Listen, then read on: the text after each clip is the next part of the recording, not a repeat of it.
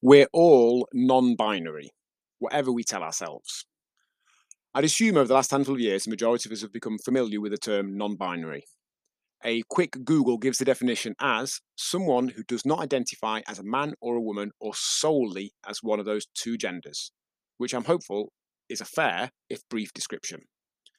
At a more broad level, it can be defined as not relating to, composed of, or involving just two things, which is something that applies to us all in more aspects of our life than we might realize.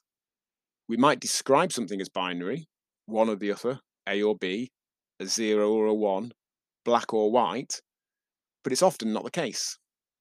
Often a description we've used to, without realizing it, justify our choice of that A or B, zero or one. But there's usually shades of grey in there, other letters and numbers.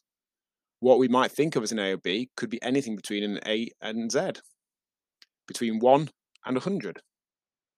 When we tell ourselves that we don't have time to exercise, we're probably thinking of a version of exercise that looks like a 70 or a 90 on the scale. 3 sessions a week, every week at Rise. Five long, grueling, hour-long workouts. And we don't feel we can do that some weeks. We do the equivalent of that zero, when we could have done a 30 or a 50. A session or two at Rise, something at home, anything that elicits a response in the body that will improve or maintain some aspect of health or fitness. What exercise is, however else we might choose to describe it. Or we think of healthy eating as living like a monk, and when we feel we can't do that, we go a bit mental. When we could just trim a few portion sizes and make a few tactical swaps to create enough of an average deficit to go in the right direction.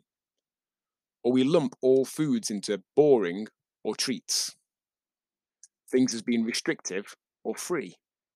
We're on it or fallen off the wagon.